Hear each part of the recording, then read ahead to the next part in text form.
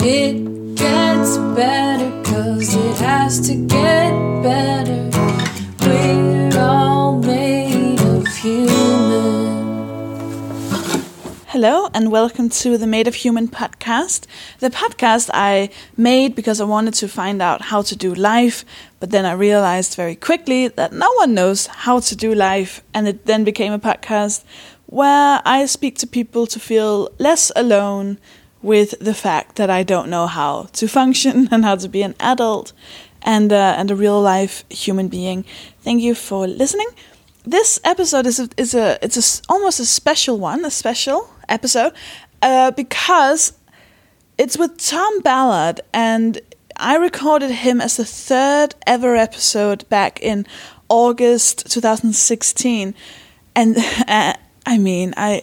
I should probably lie to make this sound cooler, but what happened was it was a new recorder, and it saved the recording in a folder that I couldn't find, and then I just thought I'd lost the recording, so I just never put it out there. And now I found it, and I listened to it, and I was like, this is really, really relevant. Everything we talk about is so relevant because we touch upon the subject of the refugee crisis, because Tom is very involved with that. So it all fits together quite almost magically perfect, because by the time you listen to this will be announced. When I'm recording this, it won't be, so I feel like I'm telling someone a secret.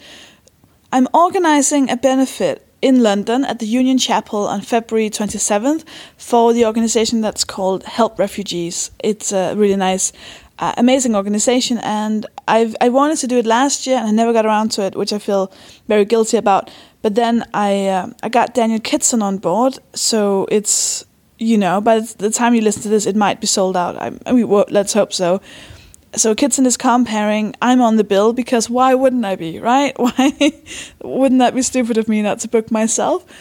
And then I have Stuart Lee is on, Bridget Christie, Nish Kumar, Tom Allen, and then Bisha, who you know from this podcast. And if you don't, you should listen to her before you go and see her at this gig, because she's brilliant. And we have a few maybe surprises as well, but I don't set your hopes up. So, because I'm doing that, this episode is coming out rather brilliantly. Full disclosure, I've edited this intro a tiny bit, because previously I said that Kitson had helped me organize the benefit, and then I tried to save it because it made no sense. He hasn't helped me organize it. I don't know why I said that. My good friend Deck Monroe helped me organize it. I didn't mention him. I was like, oh, my best friend, which is ridiculous. He didn't. What I meant was he said yes to doing it. And in my head, that's the same as helping me organize it, because it does help having Kitson on board when you want to sell out a 900-seater. So I have edited this intro. I don't usually edit them, but I fucked up. I haven't really spoken to people in a while when I'm recording this, so that is what is happening. So I am going to talk to Tom Ballard in this episode. Bear in mind, this was recorded in August 2016, and you can tell that, I don't know if you can tell that, but I could, because at one point Tom asks me if I know what a TERF is, and I didn't. I now obviously do. Also, if you've seen any of my shows since then, there are things that I talked to Tom about, which I then went on to do jokes about on stage. So don't think that I'm sitting there telling him my jokes. At this point, these weren't jokes. It was just things that had happened or that I'd experienced. So I don't need to say all of that. It doesn't matter. But this is Tom Ballard, and he is brilliant. I will let you listen to him in just 1 second. First of all, I'm filming my show Shimmer Shatter on the 13th of February. There is a 6 p.m. and an 8 p.m. show. And you can only get tickets for that, which are £5, if you email me at madeofhumanpodcast@gmail.com. That's just madeofhumanpodcast@gmail.com. And I'll send you the secret link. Now, only come if you haven't seen Shimmer Shatter before. This recording is in London, central London. So please come and see the recording of that. It'll be very lovely, very nice, very intimate. Just email me and I'll I'll make sure you get some tickets. It's close to selling out, but it's not sold out. So do go ahead and take a chance. There will be a waiting list as well in case people drop out, because we will need the room to be full. If you don't make that, in May, I'm going to do Shimmer Shatter at Soho Theatre. The first week in May, I think. So if you go to sohotheatre.com, you can get tickets there. Now, from the 14th to the 1st of... See, I'm not editing this out, which I probably should have. On the 14th of February to March 1st, I'm working on a new show, which means I'm going to be going on stage with nothing. Like, almost nothing. It's going to be terrifying, but I also think it's going to be very fun. I'm going to do that in London almost every day in those 2 weeks. So if you go to sophiehagen.com/newsletter, you can sign up to hear more about those gigs. I will announce them very soon and get you some ticket links. I think that's it. If you don't know Tom Ballard, he is just... I mean, I say this about all the people, but I do love the people I have on. Tom Ballard is an amazing Australian comedian, and I want to say activist, but we do discuss whether or not he thinks that's fair or not. So I look forward to hearing him talk. One more thing. If you're in Denmark, which I can tell some of you are, I'm touring Shimmer Shatter in the beginning of February. I'm in Copenhagen, Aarhus, Odense, and Aalborg. And there are ticket links on sophiehagen.com. And I would love to see you there, because the listeners of this podcast are my favorite people in the entire world. So I'm going to let you listen to Tom now. You've deserved it. And I will speak to you afterwards. Bye. Do you remember when we met? Oh, God. Was it you coming to my show? No. No, I don't think. I think it was because I think. Was it via the internet? Because I think I went to a show after the nomination. Oh. So we must have met on that day. I must have met that thing, yes. We took those photos. I think did I see you at Best of the Fest? Ooh. I think I saw you at Best of the Fest. Was that before that then? Yeah. And I think you had a good set and I had a good set. Well, I probably didn't see it. Crazy. So I don't remember that. But... Yeah, I think that was it. But I mean, I guess the photo day was the proper thing. I remember seeing your show, not to in a good way, because I wanted to see it. I wasn't scouting. I wasn't going, who's this cunt coming over? Yeah.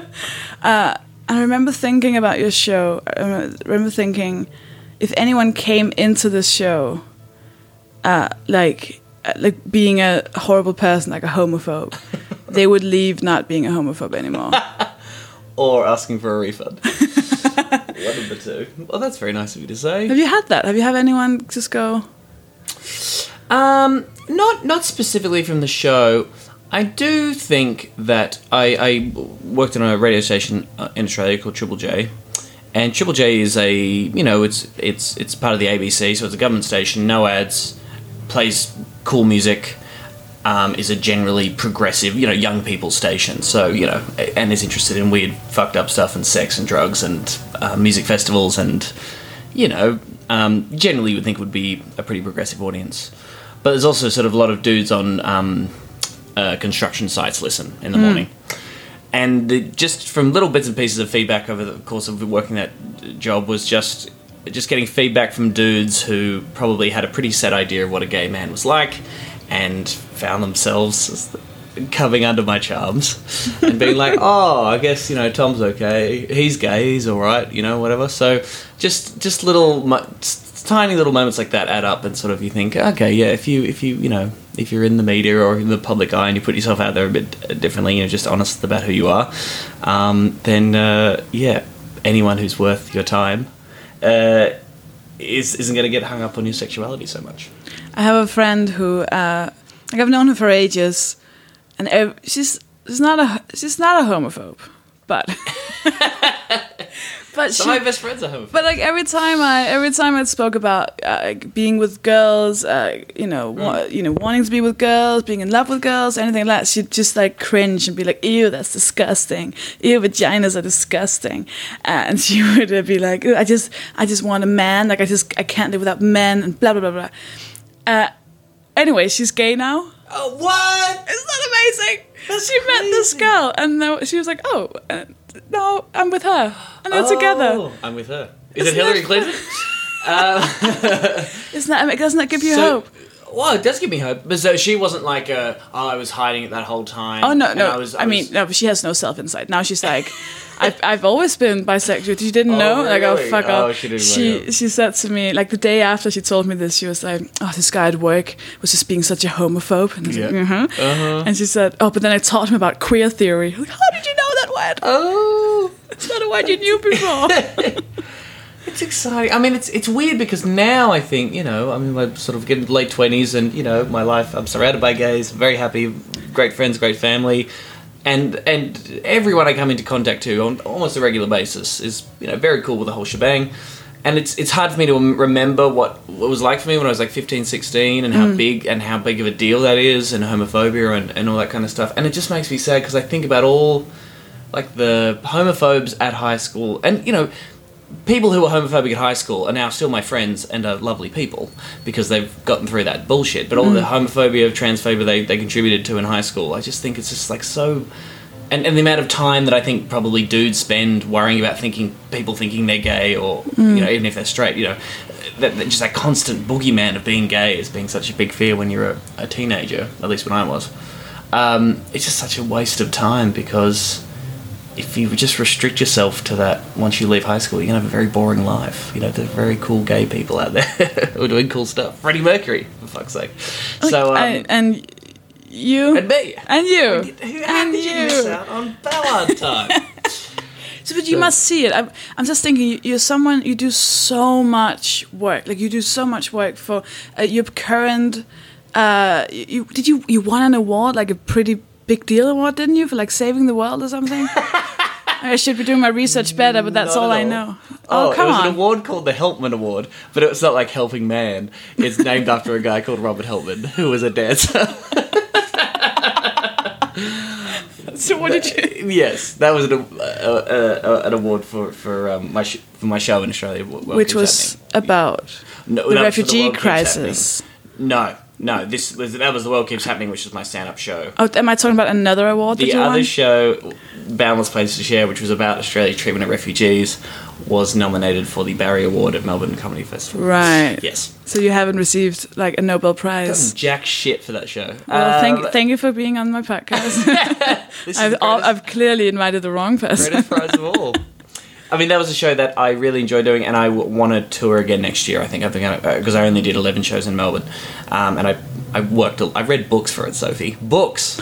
So I'm like, I want to update it because there's some stuff happening in Australia at the moment. A lot of information coming out about just again how horrible Australia is and the kind of conditions that we put refugees in.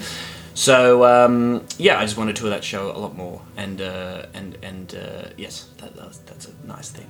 But yeah, I'm just thinking. So you did the show I saw last year about homophobia, and you've done this show about the refugee crisis. Is that even okay to call? You shouldn't call it that, should you?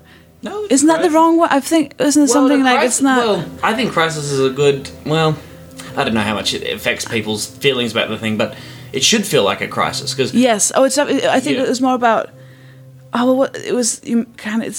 Is it something like it puts it into people's minds that it's dangerous instead of focusing on the help bit? That it's time critical. Well, I mean, in Australia, there are people languishing in detention now, and every day that they're in there is a serious threat to their mental health. Yeah. Their physical health as well. People are getting abused and sexually abused. And every day that goes by is another day that Australia is breaching people's human rights. Oh, it's definitely a crisis. Yes. We know that, but I'm thinking of people, who are not as, amazing people as we are. Yeah. When they hear crisis, and this is not my opinion, I just feel like I've read this somewhere, someone made a point of it, but it was something like if you use the word crisis, they're going to go, oh shit, shut the borders. Right, okay, sorry. So yeah, I mean, when I say crisis, I'm framing it in terms of it's a crisis treating refugees. Yeah, exactly. But there is a global refugee population of 60 million people. That is a crisis. The Syrian refugee crisis is the term often called, which does bring up the spectre of millions, and there are millions and millions of displaced people, and there are probably millions of people who would like to come into first world countries, but we have we have militaries and we have a lot of processes that can deal with the volume of people coming into our country seeking asylum. We can't help everyone, which is this constant thing that's brought up, but in Australia at least we're turning that into sort of we can't help anyone. Which is very, very Well, same in Denmark, and Right. I imagine the UK as well.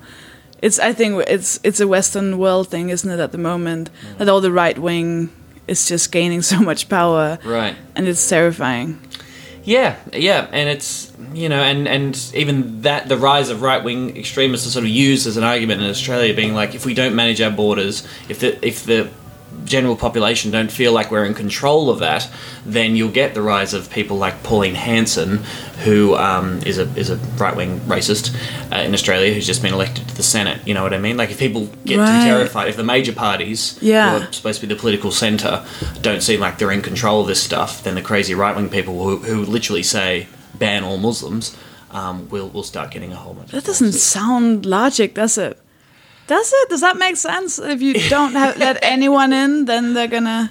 One of my friends puts it like, "Oh, you have to let us do the Nazi stuff, otherwise the real Nazis will get in and start doing Nazi stuff." Exactly. Like, well, if the Nazi stuff's happening, then much for muchness, really, isn't it? If you're the normal people, suppose, are just doing the horrible things that the crazy right wing people want to do more of, still not a great deal. So. So I think what I'm getting at is that you're doing so much. Like you call yourself an activist, a bit. Oh, you do hesitantly, yeah. Because I know activists, like Oh yeah, you know what I mean. Like, oh yeah. And I think this is often a problem with maybe people who do comedy or do art that's a bit more political. Often those people know people who really live this shit day in day out and are actually dedicate their entire time. People who physically chain themselves to trees and stuff. Exactly. Yeah, so you feel a bit awkward because we do sell tickets and we do a show for an hour, maybe an hour 10, and then we go have some beers and stuff. So I'm certainly getting more activist in my comedy and in my work. Yeah, and wherever I can, I just go to a few rallies and try and help out where I can. But there is a. I get what you're saying, and because I know those people as well, and I mean they're incredible. Like you just go like, wow. But like Mark Thomas is an activist. Josie Long is an activist. Yeah. Rod Quantock in Australia is an activist. And I admire those people very much. And if I could try to emulate their example, I would. It's just awkward at this point to sort of feel like I could count myself as someone who is a performer, but also. But with your performance, you must be changing people's minds all the time, and isn't that's an activist, thing? Sure. And even though it might not be like physically or I don't know. I mean, I get what you mean. I think activist is a very kind of a provocative word a bit, and I think it provokes the people that we kind of want to scare. Yeah. So I quite like using it. Do you know what I mean? Yeah, and I guess I wouldn't call myself in front of an actual like hardcore, in the front line kind of activist, but in terms of to people who were fighting. Yeah. Yes, I want to be active to try to help things. It's an interesting question. When does the line of like artist blend into activist? I mean, if you are constantly talking about things that you think should change, and through your work talking about gender or what have you, you're provoking thought and changing people's minds. It's definitely a form of activism. Because the refugee show you did. Say your name again. It's called Boundless Plains to Share, which is a line from the national anthem. Yeah. Oh. Yes. Nice touch. Thanks. Was that? It wasn't a full-blown stand-up comedy show, was it? It's a talk, isn't it? It was billed as or was that just something lecture. you said? That's something you said to me to be like, keep your expectations down. I like to think it was funny. It was billed as a comedy lecture, so I had like a PowerPoint presentation. Ah, nice. And the real thrust was I genuinely wanted to, for my own sake, first of all, research and get my head around how we got to where we are in Australia with detention centres and this obsession with stopping the boats. That's kind of the phrase that we constantly use in Australia. You've got to stop the boats at all costs. So, telling that history story of how we got to there, making people laugh along the way, run through the arguments that are out there, tell the stories of real refugees, and then towards the end, the last sort of 5 minutes didn't have many laughs at all, and sometimes people were crying, which is kind of what I wanted. Yeah. So and also I sort of played a slight version of myself. I was like this cocky guy who'd like figured it out. It's this kind of considered to be this intractable problem in Australia that just has no good solution. So I was like, don't worry guys, I've figured it out. And then it takes me a long time throughout the show to actually reveal that I don't have a solution at all. Because our obsession with solutions is sort of kind of how we got in this sticky situation in the first place. Do you feel like when it comes to changing people's minds that you... Like, because you don't mind people crying, do you feel like you would do whatever it took to just... I don't mind people, You seem very empathetic. Oh, thanks. Thank you. But, like, that's not a compliment. Because, I don't know. I don't mind people... I mean, some comedians would maybe not feel great about people crying at a comedy show. There's some criticism of some comedians that they're overly sentimental or their shows perhaps get a bit overwrought. Which is, exactly, whatever. I've certainly seen some shows that I'm like, you're trying to make me feel something here and I'm not feeling it. That's a comedian. That's just the show not working. I don't want to name it, but there was a comedian who, right before the sad bit, not only would the lights change, but he would take a glass of water and he would dip his finger into the water and then, like, put water under his eyes and pretend to cry. To genuinely move people? Or genuinely, is it a joke? To be like, oh god, I'm crying again. The 26th time during this fringe. Breaking down again. Every time. Oh, the light change. Sorry I interrupted you. No, that's right. But if there's any topic, for me anyway, and sometimes I would genuinely tear up as I was telling, because, part of the show was telling stories of people I'd met in detention, like people who I'm visiting who are still in there, who have been there for 5 years in Australian immigration detention for no good reason. So... if there was ever a topic that could license you for a little bit of sentimentality and melancholy, it's this one. And really, it was more getting the laughs that was the tricky. It being sad is kind of a given, because if you just explain what's happening, people will get sad. So you had to try and constantly shake people out of that and do like, look at this funny picture from history. This is... we can laugh at this for a second. And that's how you get people in, because if it had just been a lecture... I think so. I mean, that was the gist of it. It's like... in Australia, people have heard this for so long. Since about 15 years ago, an incident called the Tampa crisis happened, which is where a boatload of refugees, a Norwegian tanker, picked up a bunch of shipwrecked refugees and headed towards Australia, and the government said, you are not coming in here. They literally sent the SAS, like military, out to stop them landing on Australian soil. Awful. And the demonisation of those people on that boat was horrific. So that was kind of the point. And then the government went on to win an election, and many would argue that this incident was sort of the turning point. But so for the past 15 years we've constantly heard about these stories. It's all just been such a shit show that I think people are desensitized to it. So for me, I was like, what's the most different way we could talk about this topic? And that was through comedy. So that was kind of the gist of it. Yeah. So I'm asking because I used to work for the Danish Refugee Council in fundraising, and I had I really didn't care about making people cry, because I would do fundraising and I would have all these little like tricks to make people donate money. Right. I had and now I'm a bit nervous about saying it because you're such an empathetic person, and now I'm going to sound like a psychopath. But so it would like be over the phone, call people and try and have them donate money. And they would always, just say no, because that's like a regular thing. Oh, no, thank you. And then I would push them a bit, and just a tiny bit too far, until they got like annoyed, and they go, no, I said no. And I go, oh, okay, no, I'm so sorry. I pushed you too hard. This is so rude of me. I'm so sorry. It's just because I'm just sitting in this office and the refugee council, and it's all these photos everywhere of these like children dying, and I just sit here and I just, you just feel so helpless, and then I accidentally push people too far, and I'm so sorry. I'm so sorry. This is awful. God. And they'd be like, okay, I'll go get my credit card. That worked? Oh yeah, every time. Oh yeah, I did fundraising in the street where like mothers with kids, and I'd go to the kids and go, "Do you think mommy should help the children?" Oh God! And the mummies would always go, "Well, I'm going to take it out of your savings account." And the child would go, "Yeah, of course, that's fine. The kids need help." And the mom would be like, "Well, then you're not getting Christmas presents." And the kids would be like, "That's fine. These kids need help." And it would be such a Oh my Lord! right. You see the logic, and that's what I mean. It's like, but in my head, I was like, no one would give money if they genuinely couldn't afford it. Like genuinely couldn't afford it. Right, of course. So they could afford it, and it wasn't too much of a lie. Like there were images around, Yeah. But you know, it was also a bit of a, Sure. a bit of an act. But there's a feeling of when you've seen, like if you've been in the detention and seen and met these people, I can imagine you must get this sense of, like, not everyone does that. Like regular people in their little houses with their little lives and who've never seen that. Like you must. I felt like I was one of the only people, quite a few people, but that could pass on the same feeling to someone else to make them realize how serious this is and how much they have to do something. Yeah. Does that make sense? Do you have absolutely. I mean, the show, people had paid money. They'd gathered together to talk about this. They'd come to hear me preach, my wonderful sermon.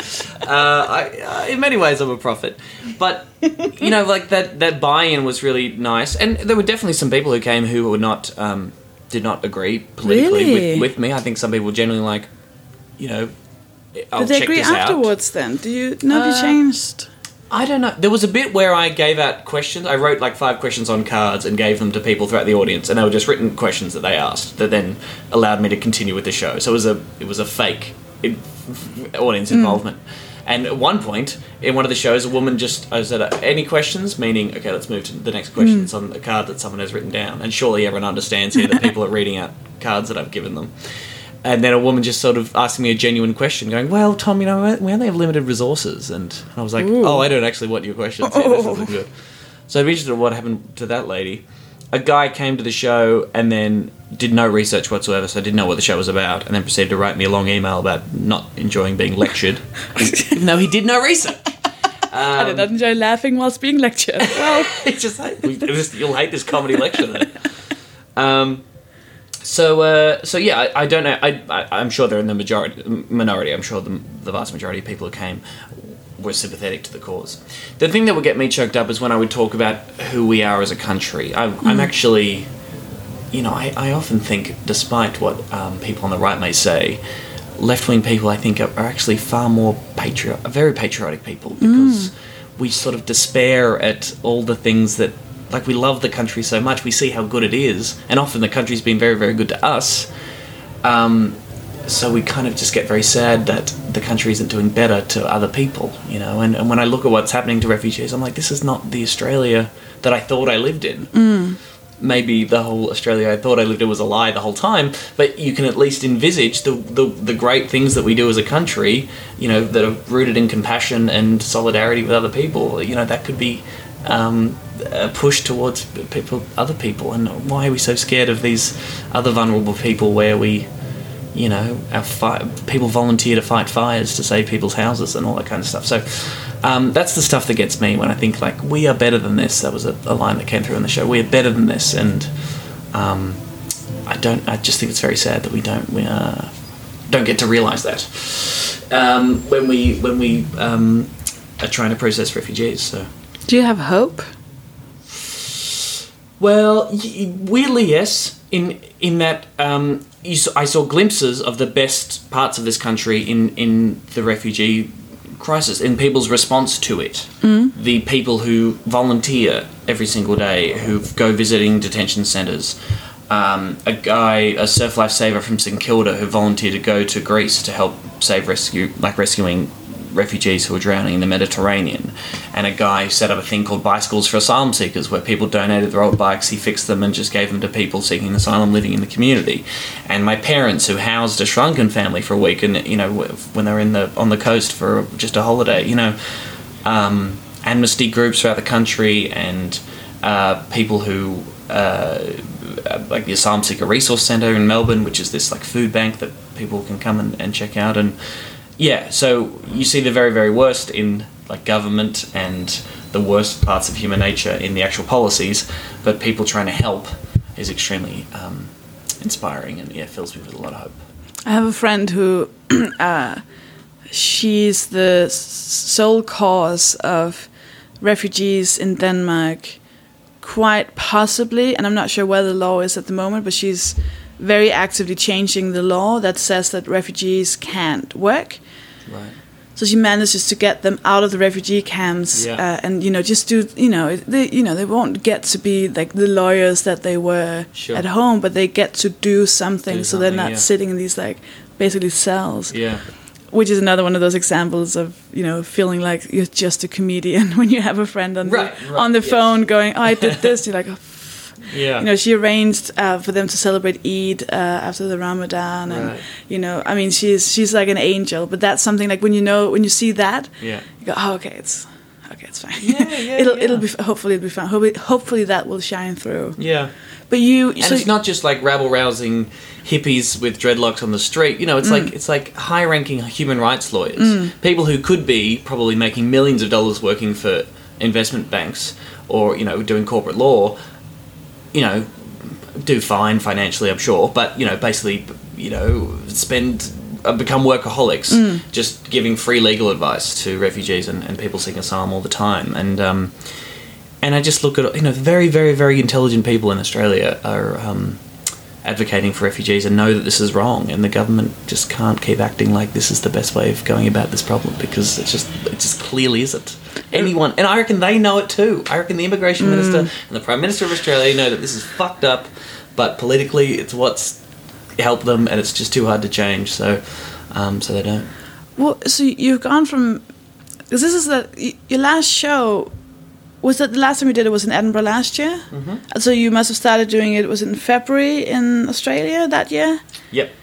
And that's quite a personal show. That was about you and coming out and homophobia. Mm-hmm. And then you went straight. And now you seem to be like, I was trying to listen to some podcasts where you were a guest to find out more about you for the interview. But there's not like the past year has been a lot of that, and your activism. Yes. Oh, what about you? Because you're 26? 26, yeah. Holy. Are you? Because almost turning 27. The thing I love doing that as a kid. I'm always 9. Yep. 26 and a half. My friend in kindergarten, she turned, I think her birthday must be July, so she turned, 6 or something, like 4 months before me, and I ruined her birthday by crying, because I was like, oh, she's older than me now, and I would cry and cry, so ruining her whole, she was older than you. just bang all her balloons, just fuck you. Oh my god. I'm sorry, I'm just looking at these photos of children, and I just couldn't do it. They're all older than me.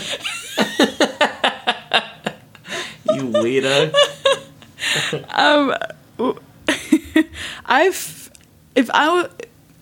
But you're such a humble person, so I don't know if you feel like this, but you must be able to see like your career, and like if you look at it mathematically and objectively, your career, your potential, the awards, the nominations, the impact. Like, where do you think you will be in like 10 years? Oh God! Do you not feel immense angst about how like your potential could like explode you as a person? Angst? No. I feel excited. And this past year has been creatively very rewarding, and I feel like I've sort of. And last year's show was very personal, but it also sort of marked the end of me finding anything left in my life immediately that I could sort of talk about in my comedy. Like I did my coming out show, I did a breakup show, did a family holiday show. Family holiday show? Family holiday show, you can do that. Which was sort of edging into the political anyway. It was about, we drove halfway around Australia when I was a kid, and sort of along the way, like, what is Australia? Wasn't very good. Sounds good. It sounds really good. It had a slideshow with like funny photos from that. Yes, anyway, I feel like I've landed on kind of what I want to talk about, which is politics and social justice and stuff, and that's the stuff that kind of fuels me, that I find sort of endlessly interesting. And I tried to do a political show about 2012, and it was just too preachy. So I feel like I've kind of landed a little bit in the middle where it's like, you know, I think I'm still good at keeping it funny, but I can kind of slip in the stuff that I want to say and can explore the kind of stuff I want to say through comedy. Wait, you think you're done? Like, you as a person? You just have nothing. You've done family, love, coming out. Done. You're 26. Well, still, I'm just, I guess, you know, if things happen to me and I think they're funny, they'll still totally become my stand-up. But I just, you know, some people start comedy when they're 30, and then they have like all these shows in them about their entire life leading up to the point where they started comedy. I started comedy when I was 14, which is stupid. Yeah, that's ridiculous. Yeah. What was your first show? Oh, fuck. About? What were your topics? Masturbation? Yeah, dicks are in there, toilets are in there. Oh, yeah. The joke. Had you, when you were 14, had you had sex? Had you kissed people when you were 14? No. When did you start doing that? I didn't kiss anyone. I didn't come out till I was 18. I didn't get with any girls leading up to that time, except in musicals, which doesn't count. So yeah, no, I didn't. My first kiss was when I was 18. How was your first kiss? How was it? Yeah, when, how, what, when, who? Details. All the details. Put that erection away, please, Sophie. And I'll put away mine. It was with this guy, Jack, who was the other gay in my hometown. And we were hanging out a lot more. We were in an anti-homophobia group together. You know how it is. Was it just the two of you? No, other people. It was like a thing that council ran, and that's nice. just a bunch of young. Well, they were all actually pretty confident. I was a bit like, I'm not gay necessarily. I just think homophobia is a real issue. / want to meet other gays. And we'd just been hanging out a lot, and we would watch the movie, I think, at my place, and then there was a sort of awkward tension, and then I drove him home, and we were sitting in the car, and then we made out. Aww. This is like 3 a.m. It was weird. It was real weird. But it was wonderful, and sort of magical, and, you know, all the things that a first kiss should be. And Jack is a lovely person, but I think we dated for about 4 or 5 months, and then we thought, we're just both gay, aren't we? We're just both gay. Pretty much all. He was into like fashion, and he was a bit insane too, in a sort of, you know, fun way. But yeah, like you mentioned fashion first. Fashion and it just wasn't my type. He was into fashion. Also, psychopath, but definitely into fashion. We were just different people, you know. But it was fun. That's nice. Yep. 18? 18, yeah. I was 18, he was 17. He was a year younger than me, yeah. The first guy I kissed, I locked him in a cupboard afterwards. Okay. Because I panicked. Because I was 16 and I'd never kissed anyone before. It was the second time I was drunk ever. Mm. And this guy I'd never spoken to before from my school was like, let's go get the beers. They're in the closet. And I was like, okay. And we went into the closet. He started kissing me. It was disgusting. Oh. And then we kind of like laid on the floor in this tiny closet. And then the door knocked. And it was Martinez, who was this guy I was in love with in my class. And I was like, oh, shit. And he was like, who's in there? And I like opened the door very little. And I was like, it's just me in the darkness alone. And he was like, is Martin in there? And I was like, no, he's not. He was like, then come out and have drinks. I was like, okay. So I went out and just locked the closet because I didn't want Martin to come out. Oh, God. And then I forgot about him. And the next day at the noon, I sent my friend to unlock the closet. Oh, my God. How long was he in there? 9 hours. Fuck. You can't do that. Did he know. bang it or anything? I don't know. I forgot about him. Oh. It's a very shameful moment, and I'm not laughing at this at all. Was he gay when he came out? And did you get with Martinez? I not then. Okay. Not when I really wanted to. No. I was very in love with him. When I was, teenage love, it doesn't count. But then I had a boyfriend for 3 years, and in all of those years, every time I saw Martinez, he'd be, still teenage years, he would be like, oh, I could make out with you whenever I want to because you're in love with me. And I was like, no, you couldn't, not anymore. And then the moment I broke up with my boyfriend, and he said that again, I was like, okay, then do it. And he was like, sure, but not right now. And I was like, this is happening right now. And then we totally made out, and he said, I'm going to tell people, right? And I was like, you don't know me at all. I'm going to tell everyone first. This guy sounds like a dick. Oh, he was, but he was like the closest thing to a bad boy. Oh, boy. It's like, oh my god, he doesn't know his dad. Oh, oh god, he's so mysterious. Oh god, his dad could be anyone. Fuck. He would like draw penises on my notebooks. I'd be like, oh my god, I think he likes me. Oh. Yeah, that's interesting, isn't it? I really like your story about how it's so magical and amazing. What's that? Oh, First kiss. Oh, the first kiss. I mean, you know, it's a range of emotions. It's like feels like a bit naughty because I hadn't come out at that point either. So it was like, yeah, but I was definitely like, yeah, I like dudes. So when you've talked so much about homophobia and you say now you're surrounded by people who are cruel about everything, and when you meet it, because you must still meet it sometimes, homophobia. Does it almost just like, because I'm all my friends are now feminists and body positive, and even when I just meet a woman who's on a diet, I'm like, whoa, oh yeah, right, that exists out there.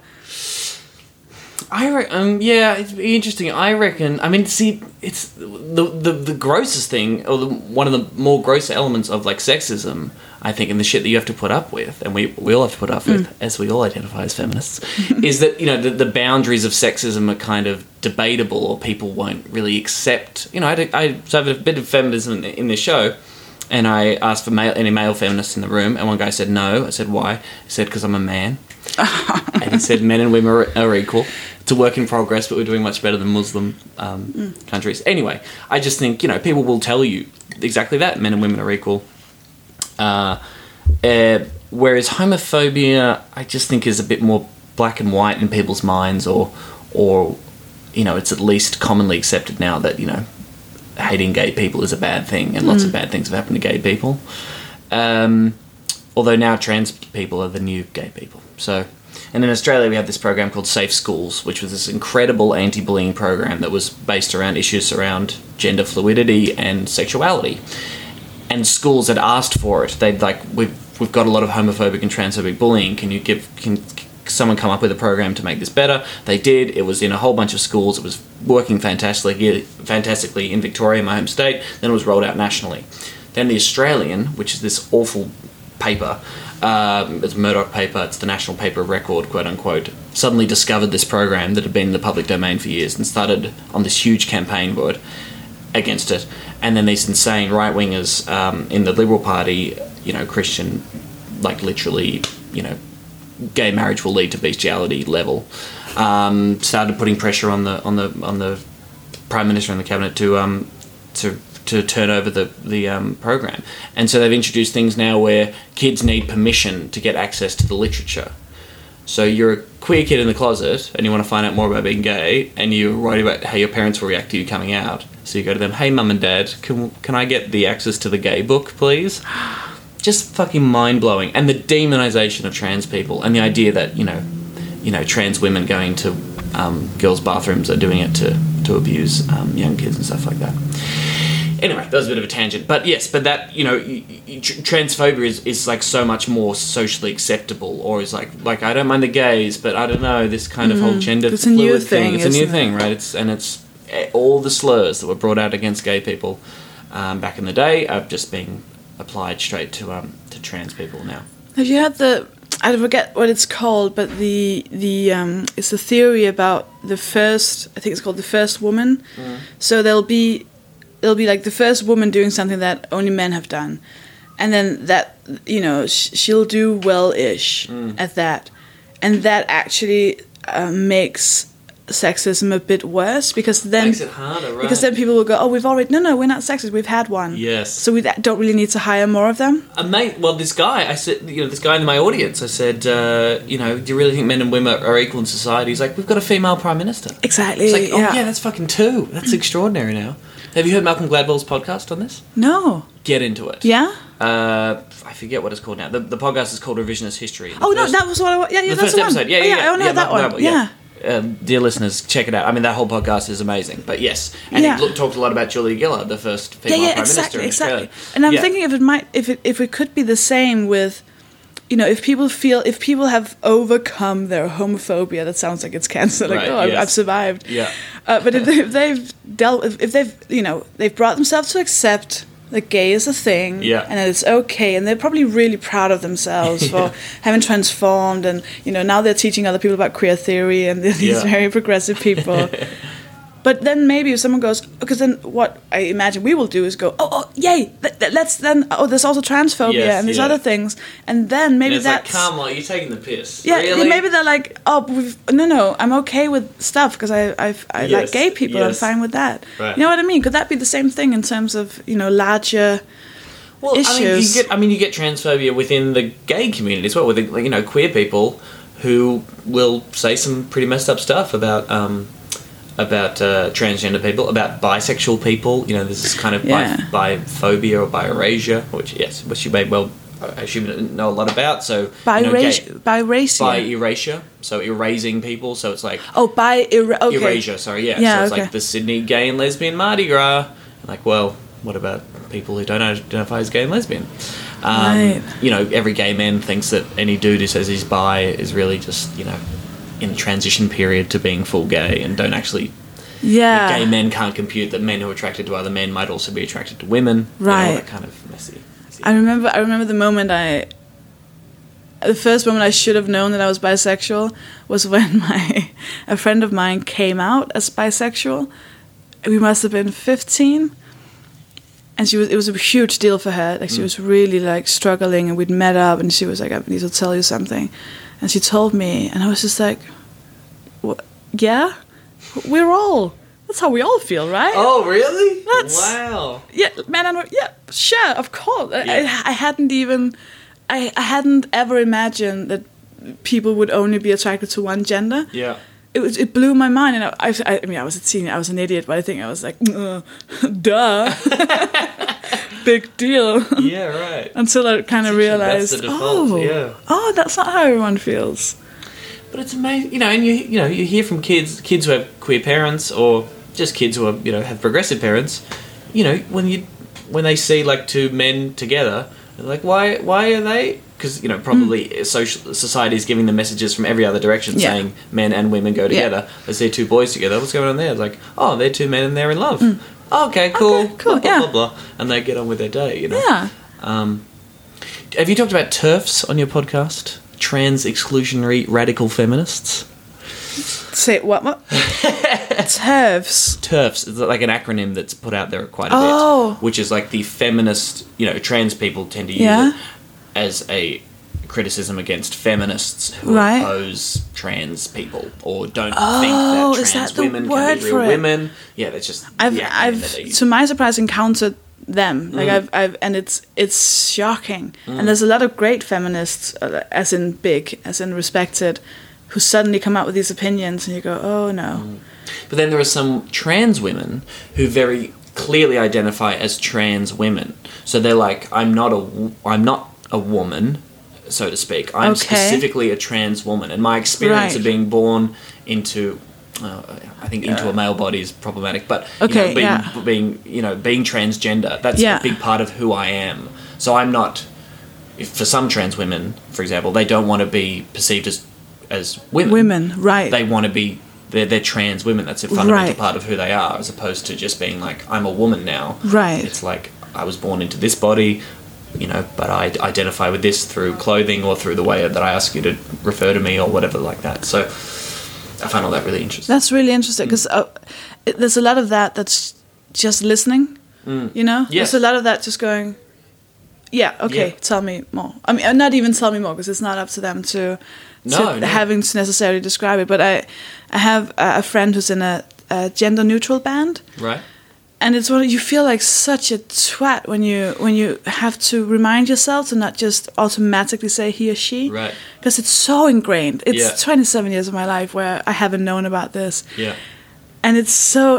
And we had them on the Guilty Feminist podcast, but the sound fucked up, unfortunately. But I want to have them on this one as well, and. It's such a wonderful thing. If you can get your head around it, if that could be a neutralized thing, that's what you did. You didn't assume anything about anyone's sexual identity or gender identity. imagine. And then I think of my grandfather. Yeah. And you go, oh my, like someone like, 80 something. I had a friend we were driving from one place in Denmark to the other place, and so we like passed through their village. We went by for some dinner, and my friend had tattoos, so they thought all kinds of stuff. Oh dear. And it was just such a like, we don't understand how you can be in a relationship with this guy when he's gay. And I was like, what? Well, he has tattoos, and you sat next to each other. So there was this weird like story in Denmark about a very famous Danish comedian having made a joke in his set about having anal sex with his girlfriend. Mm-hmm. But the girlfriend is publicly known as being another famous Danish actor's daughter. So there was like a headline saying, comedian has anal sex with this guy's daughter, as like a news thing, which is ridiculous. And my grandfather, who is a horrible person, but he had like a full-blown meltdown because he couldn't, he was like, and he was just, he was almost crying. He was so disappointed. He was like, I just didn't know that about him. I was like, what, he has anal sex? He was like, I thought he liked women. I was like, what? He was like, well, he had that kind of sex with. And I was like, no, that's also a straight thing. That's just a sex thing. That anal sex is, you can do. It's not a. And he had no idea. Amazing conversation with your grandfather. He had no idea. Have you talked about this on stage? No, this is fucking off the chain. I mean, it's hilarious. I kind of wish... I have some friends who have, like, grandparents who they have fights with all the time and talk about popular culture like that. And my two grandmothers are just so... My family's just so waspy and repressed, and, like, we don't talk about anything controversial at all, and I still haven't sort of I haven't sort of had a boyfriend at the appropriate times to bring someone home at, like, Christmas or whatever like that. So do they know? They know, yeah. But you haven't... We've never had a direct conversation about it. And it's like, they'll talk all day about who my cousins are seeing and who's getting married and having babies, and just no questions for old Tombo. Right. Which is what a thing. My friend ran for the Greens Party in the last election in Australia, and in a blue ribbon seat, so where the Conservative Party had held power since for the past 50 or 60 years. And he was running for the Greens, and he almost won. It was actually extraordinary. Next election, it will probably flip. It's like very like wealthy. But, the demographics are changing a lot, so it's a lot of young people coming to the era. So he had a 93-year-old guy who'd voted for the Liberal Party, the Liberal in Australia, the Conservative Party is called the Liberal Party. Oh, same. In Denmark. No, there you go. Yeah. His entire life, and he voted Green that election, he turned Green. Wow. I forget what the issues were that made him do that, but just amazing. That's hope. That's hope, isn't it? That's hope, yes. What do you think we will be like as old people, and if we have grandchildren, what will be the things that they're doing that we're like, you can't do? You mean once we've fixed everything? Yes, obviously. With our activist stand-up shows. We'll be dead due to climate change and, there being no fresh water left. But... no borders, maybe? That seems far away, doesn't it? No borders? Yeah. Imagine there's no countries. It's easy to try. Because that seems like far away, but it does seem like something that, if everything goes our way... We disappear borders. God damn. Yeah? I don't know. It's very hard to imagine. It's a lovely thought experiment, and when you start thinking about that, while I don't think borders will disappear anytime soon, you can start questioning the things that come with borders and all the rules that are in there and how intense we are about protecting them. And maybe this is like way further ahead in the future, I imagine, but how do you say this without being an asshole? I don't... Okay. Jews are... What is going to happen right now? That's how Hitler started. What if we... This is going to sound horrible. Kill... Wait. All... I mean, guys... I'm a vegetarian. No, I'm saying if everyone fucks everyone and there are no colors left. Do you know what I mean? Okay, right, yep. What if there were no... Yep. That's horrible as well, because that shouldn't be the reason for no... I don't know. Do you know what I mean? No. Totally. Imagine that. Imagine if there was no... If people couldn't pinpoint that. If people couldn't pinpoint... Like, say we all accepted that everyone was bisexual. Everyone... Like, no one had a race or no one had no one was either man or woman. No one was either white or black. No one was either gay or straight. If everyone accepted, if everyone ended in the same, if we all became the same people and we had to base, on who we were. Yeah. Is this problematic? No, absolutely. It probably is very problematic. No. I think, it can be argued now that, the notion of race is ridiculous anyway. Is a fabrication and just a myth that we don't actually need race felt like a very bad word. But then it's very important to not pretend that race isn't a huge factor in society in 2016. Yes. So, yes. And you'll get this a lot, particularly in Australia. People say they're not racist. Like, we're all Australians, mate. We're all just fucking Australians. Stop making it about race. I'm like, okay, I will when the criminal justice system stops making it about race. And, people of colour are disadvantaged at every single opportunity. But, like in movies about the future and like sci-fi movies, there's always like the president of Earth. So I always feel like that's something. And if we do discover intelligent life out there, we surely in the world, in the universe, don't you think? Or in the world. Am I right? These bloody pigs and clowns up in Parliament House. I have often thought that if we discovered aliens or whatever, it would make all our borders pretty ridiculous, wouldn't it? Like, wouldn't we start to look at like, are you really still Danish and I'm Australian when we know that there's people from fucking 0 and 5? Yeah. Do you know what I mean? The only thing that sets us apart are the ridiculous accents. The stupid accents. I'm sure they'll have accents as well, the aliens. But One will be like bleep, bloop, bloop, blop. Another will be like click, click, click. I don't know. That's really culturally insensitive towards aliens. Do you think there's because you're very, very not religious, right? Right. But what if that was a thing? What's that? Like if it was true? Yeah. What if that was? What would you do as someone who's very? Are you anti-religious, or would you call yourself just atheist? I'm an atheist. I'm an agnostic in the most strictest of terms. People get because people are like, how can you be agnostic? Sure? Yes. You can't. So you're really not be sure. But I can't prove that Santa Claus or the Tooth Fairy. Sound very atheist. Yes. But I think religion does some very bad things, and I think criticizing religion is very, very important. But I must say, over the past little while, not an opening of my mind to, supernatural things, but the influence that some people's faith have in their lives is extraordinary. And, particularly in the refugee space in Australia, some churches are doing extremely good stuff. And good luck to you. Like, you believe whatever you want to believe, that's fine. But, if you are the Catholic Church, I have some issues. But yes, some people who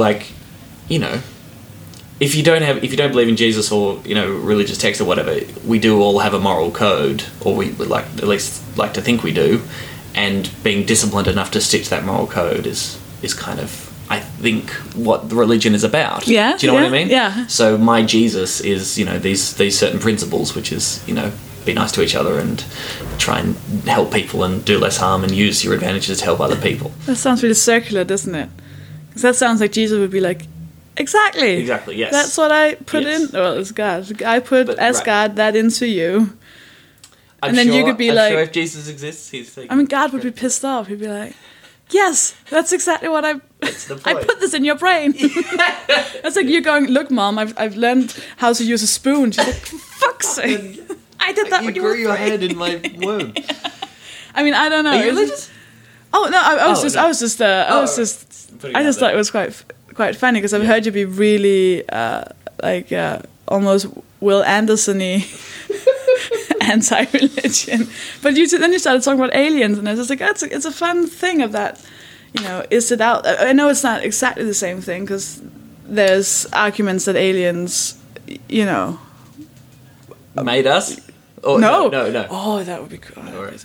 Yeah, have you not seen that documentary Men in Black? Yes, that's a good one. It blew my mind. You remember the end of it when they zoom out from the planet and they become smaller and smaller, and then you have the galaxy. Yeah. And then the galaxy is within like a bigger thing, and then what is it in a marble or something? Yeah, and then there's just like aliens playing like. Right. I remember that blew my mind when I was a child. I was like, oh my God, it's bigger than all of us. Oh my God. The absence, and maybe this is my lack of understanding of just how huge the universe is, but our lack of contact with aliens is pretty good evidence. Well, not good evidence, but it's like an annoying part of arguing that God isn't real. Like, because we are the only planet where, you know, intelligent life that we know of, and we search pretty far out there. We haven't heard anything from anyone else at all. Yeah. So I just think it's, and then there just must be. The universe is so fucking huge. There totally must be. We just don't have the technology to reach the other people yet. Yeah, if it's people.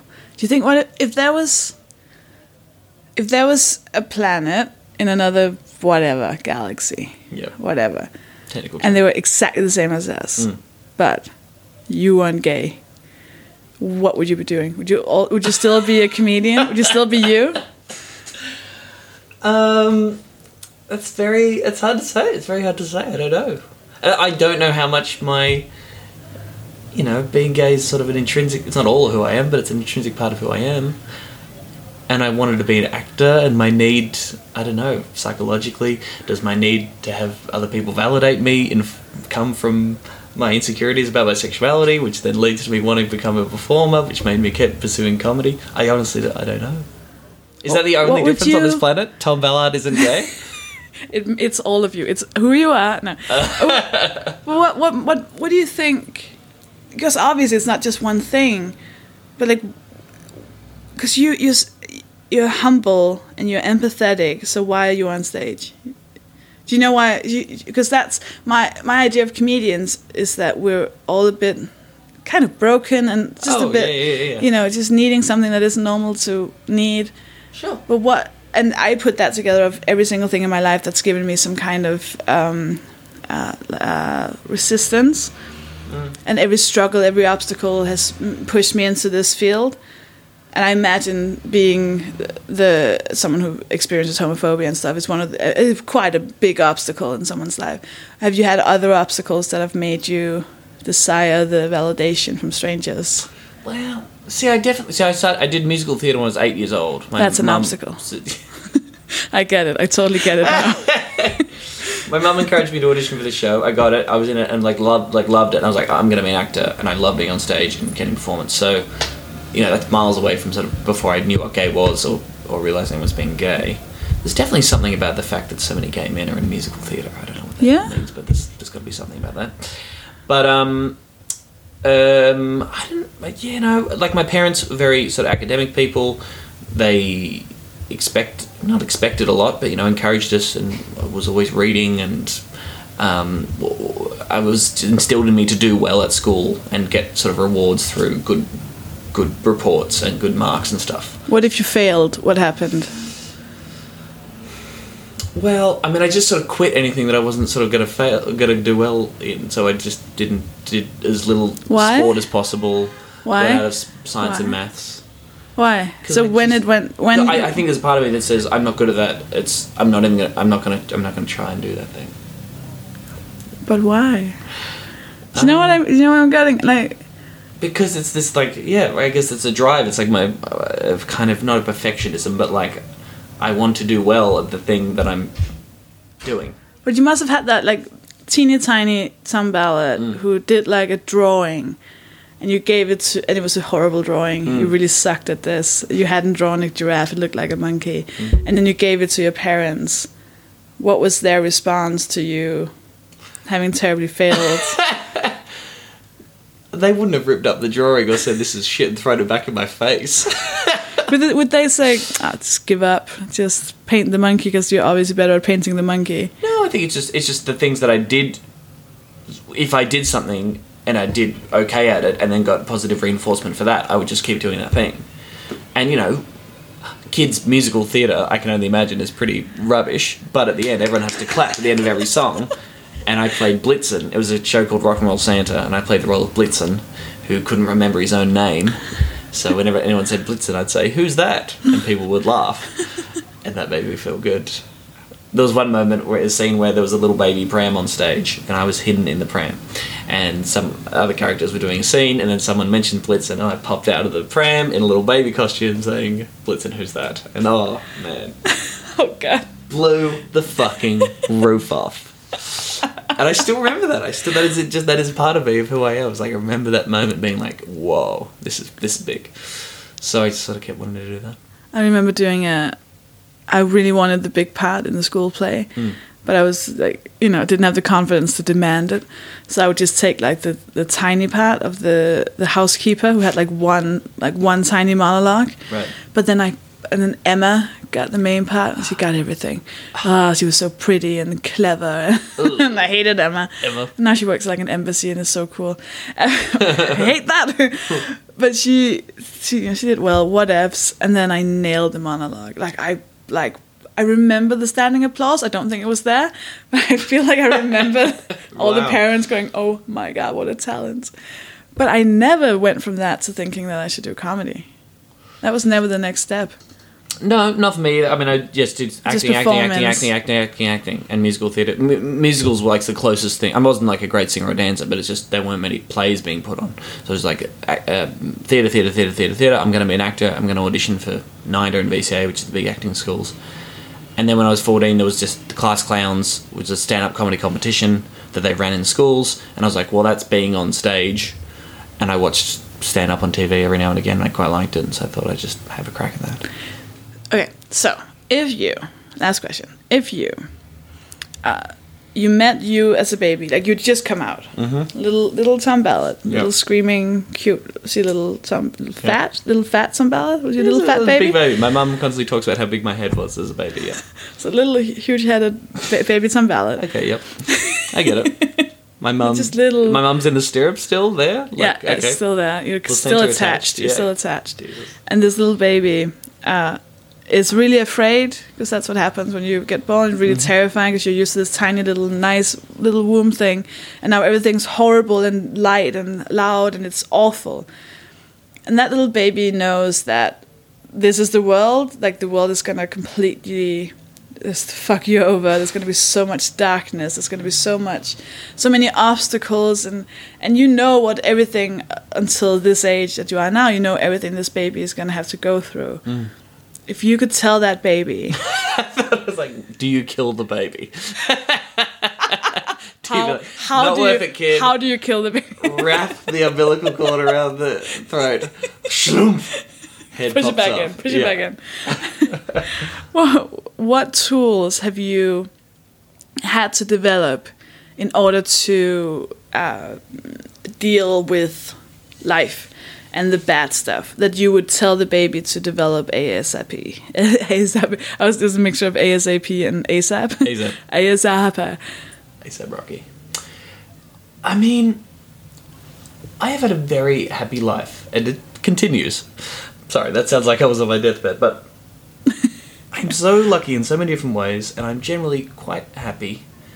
But it's still perspective. I still think perspective is like the biggest thing you can gain. And generally, I had a very happy childhood, I had a wonderful time. But I could probably have afforded to be happier, because the more you learn about the world, the more you realise how insanely lucky someone like me is, being a white male, middle class, born in Australia, not really wanting for a lot of things. I mean, I could just sort of sit on my ass and do nothing for the rest of my life. Would be probably fine. Do you know what I mean? Like, I don't want to do that, but I just think that the thing that cures if I'm ever in a funk or feeling sad or feeling shitty, pretty consistently, perspective is pretty much the thing that takes you out of it. Just go look at all the things that you have and how lucky you are, and life is kind of what you make it, and it's not a competition with other people and all that kind of thing. Do you know what I mean? And I know it's easier said than done, and I'll get annoyed and depressed and jealous of other people all the time. But I just think, if as soon as you understand, as you get older, as a small kid, and you sort of just try and get an understanding of how good things are or how shit things could be, then I think that's very helpful. That's good. Where can people find you? They can find me on tomballard.com.au or on Twitter at tomzballard. You have your own podcast as well. I have a podcast called Like I'm a 6-Year-Old, which is pretty Australian-y, politics-y focused, but every now and again we get some other cool folks on to talk about politics. It's like an interview thing, and yes, some really cool people have told me about about activism. Real activists. Real activists. Yes, so we can check that out if they like. That's cool. Thank you so much. Thank you, Sophie. Yeah. Bye.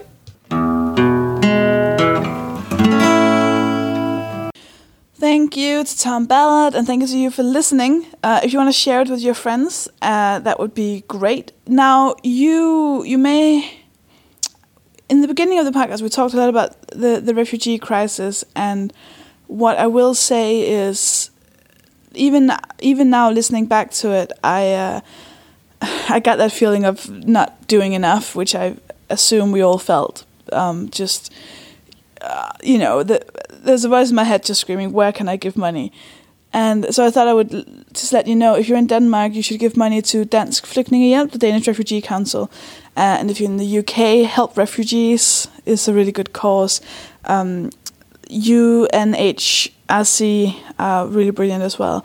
You know what? Google it. Google how can I help the refugees, and then just give a bunch of your money, because I think that should be. You know what? I think that should be the you donating money thing that I should promote. I'm not going to mention anything about how to support this podcast, because Tom is right. We need to do something.